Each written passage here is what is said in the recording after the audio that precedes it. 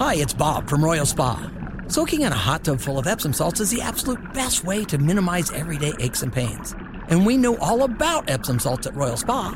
Royal Spa hot tubs are the only hot tubs on the market that can safely and effectively use Epsom salts. Made right here in Indiana, Royal Spa hot tubs are the highest quality hot tubs on the market.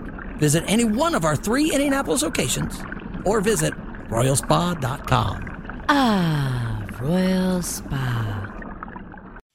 Hammer and Nigel. Can you believe these characters are weirdos? So let's rock it! My name is Nigel. Jason Hammer right over there. Hope everybody had an awesome 4th of July. I love that the fireworks are back in downtown Indy. There was a year or two there with COVID. They got rid of them, and then they couldn't find sponsors, blah, blah, blah, blah, blah. I love that they're back. I think Indy had the big, 4th Fest yesterday downtown before the show. I was not downtown. I neighborhood pool party, that kind of thing, little fireworks afterwards with the kids. But I hate waking up the next morning, Hammer, after such a great weekend and seeing that, the conditions in downtown Indy are continuing to deteriorate with the crime and the homelessness and the drugs. Shootings on the canal last night. Well, first of all, let's start with the homelessness, okay? It's not just people like myself that are noticing this. Abdul, who walked around downtown the other day, because we were one of the few people that were in the building, July 3rd. I walked down to the sandwich shop, Potbelly, for lunch. I counted about 6 different homeless guys just from my portion of Monument Circle down to Potbelly, which is barely half a quadrant. Yeah. That's about 6 people laying in the road. Abdul, at a completely different time, separate time, post on social media at a different time. He counted 7, and he walked around to the comic book store. So that's what we're seeing down here on Monument Circle. We're not lying to you. No, I just tweeted out a picture at Hammer Nigel on Twitter about, there's a picture of a passed out tweaker with his hands down his pants right in front of my dad's doorstep. He lives in central downtown on a major street. This guy, I was on my way to drop my kids off downtown with their grandparents this morning, and my dad had to look at the guy. You'll see on the picture at Hammer and Nigel, the guy is literally just stoned out of his mind. I don't know what he's on, probably meth. And that's the other thing. You say homeless people, that's one thing. But I would say the majority of them are drug addicts. And correct. They don't want to get help. They know there is help. There are shelters. But you'll see that, just passed out right in front of a doorway of a residence. And you also got the privilege of witnessing another lewd nude dude in the news. Oh, no, that's right. That's right. So, oh my God. So Saturday we're downtown. My wife has her boss's boss in town. The high roller. Yeah, the number 3 dude and his wife and kids. And so we're downtown and we're on a rooftop having dinner and drinks. And I look over at the hotel across the street. Oh my God! It's a lewd nude dude in the news standing in the hotel window across the street. You could see diagonally from where we were on the rooftop at, just shoving his junk right out there for everybody to see. He was pounding on the window trying to get people to look at him. I'm looking at the picture you posted on Twitter. Gives off that creepy Buffalo Bill vibe. Well, look at the window directly next to him. There's a face, it's really creepy. What the hell is that? Yeah. You're not even talking about the nude guy in the hotel window. You're talking about the window over with. Yeah, what is that? It's like a floating ghoul. Yeah. What the hell is that? What did you see? So it's we were trying to, impress my wife's, trying to have a nice night, and this is the representation we get in Indianapolis. You took that photo that you posted on Twitter at Hammer and Nigel? Yeah, my dad took the one of the guy right outside his door.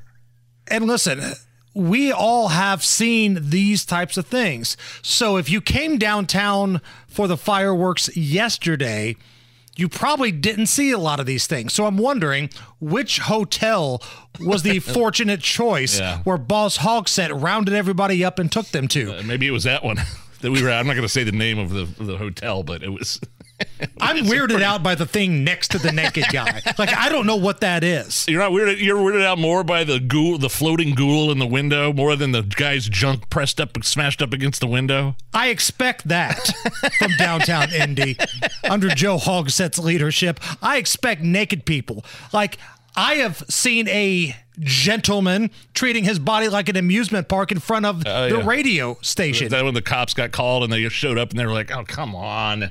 Right. Can you imagine getting that phone call from dispatch? Not the first time I've seen that guy.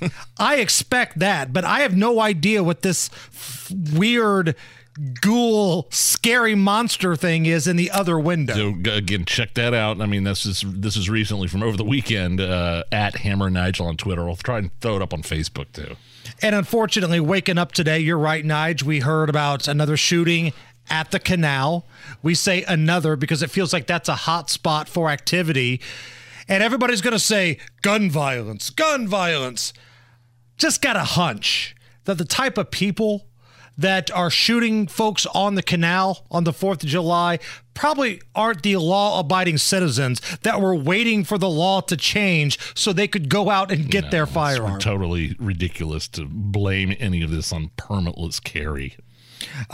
Sounds like a lot of the folks are going to be okay, but that block party was a completely different story.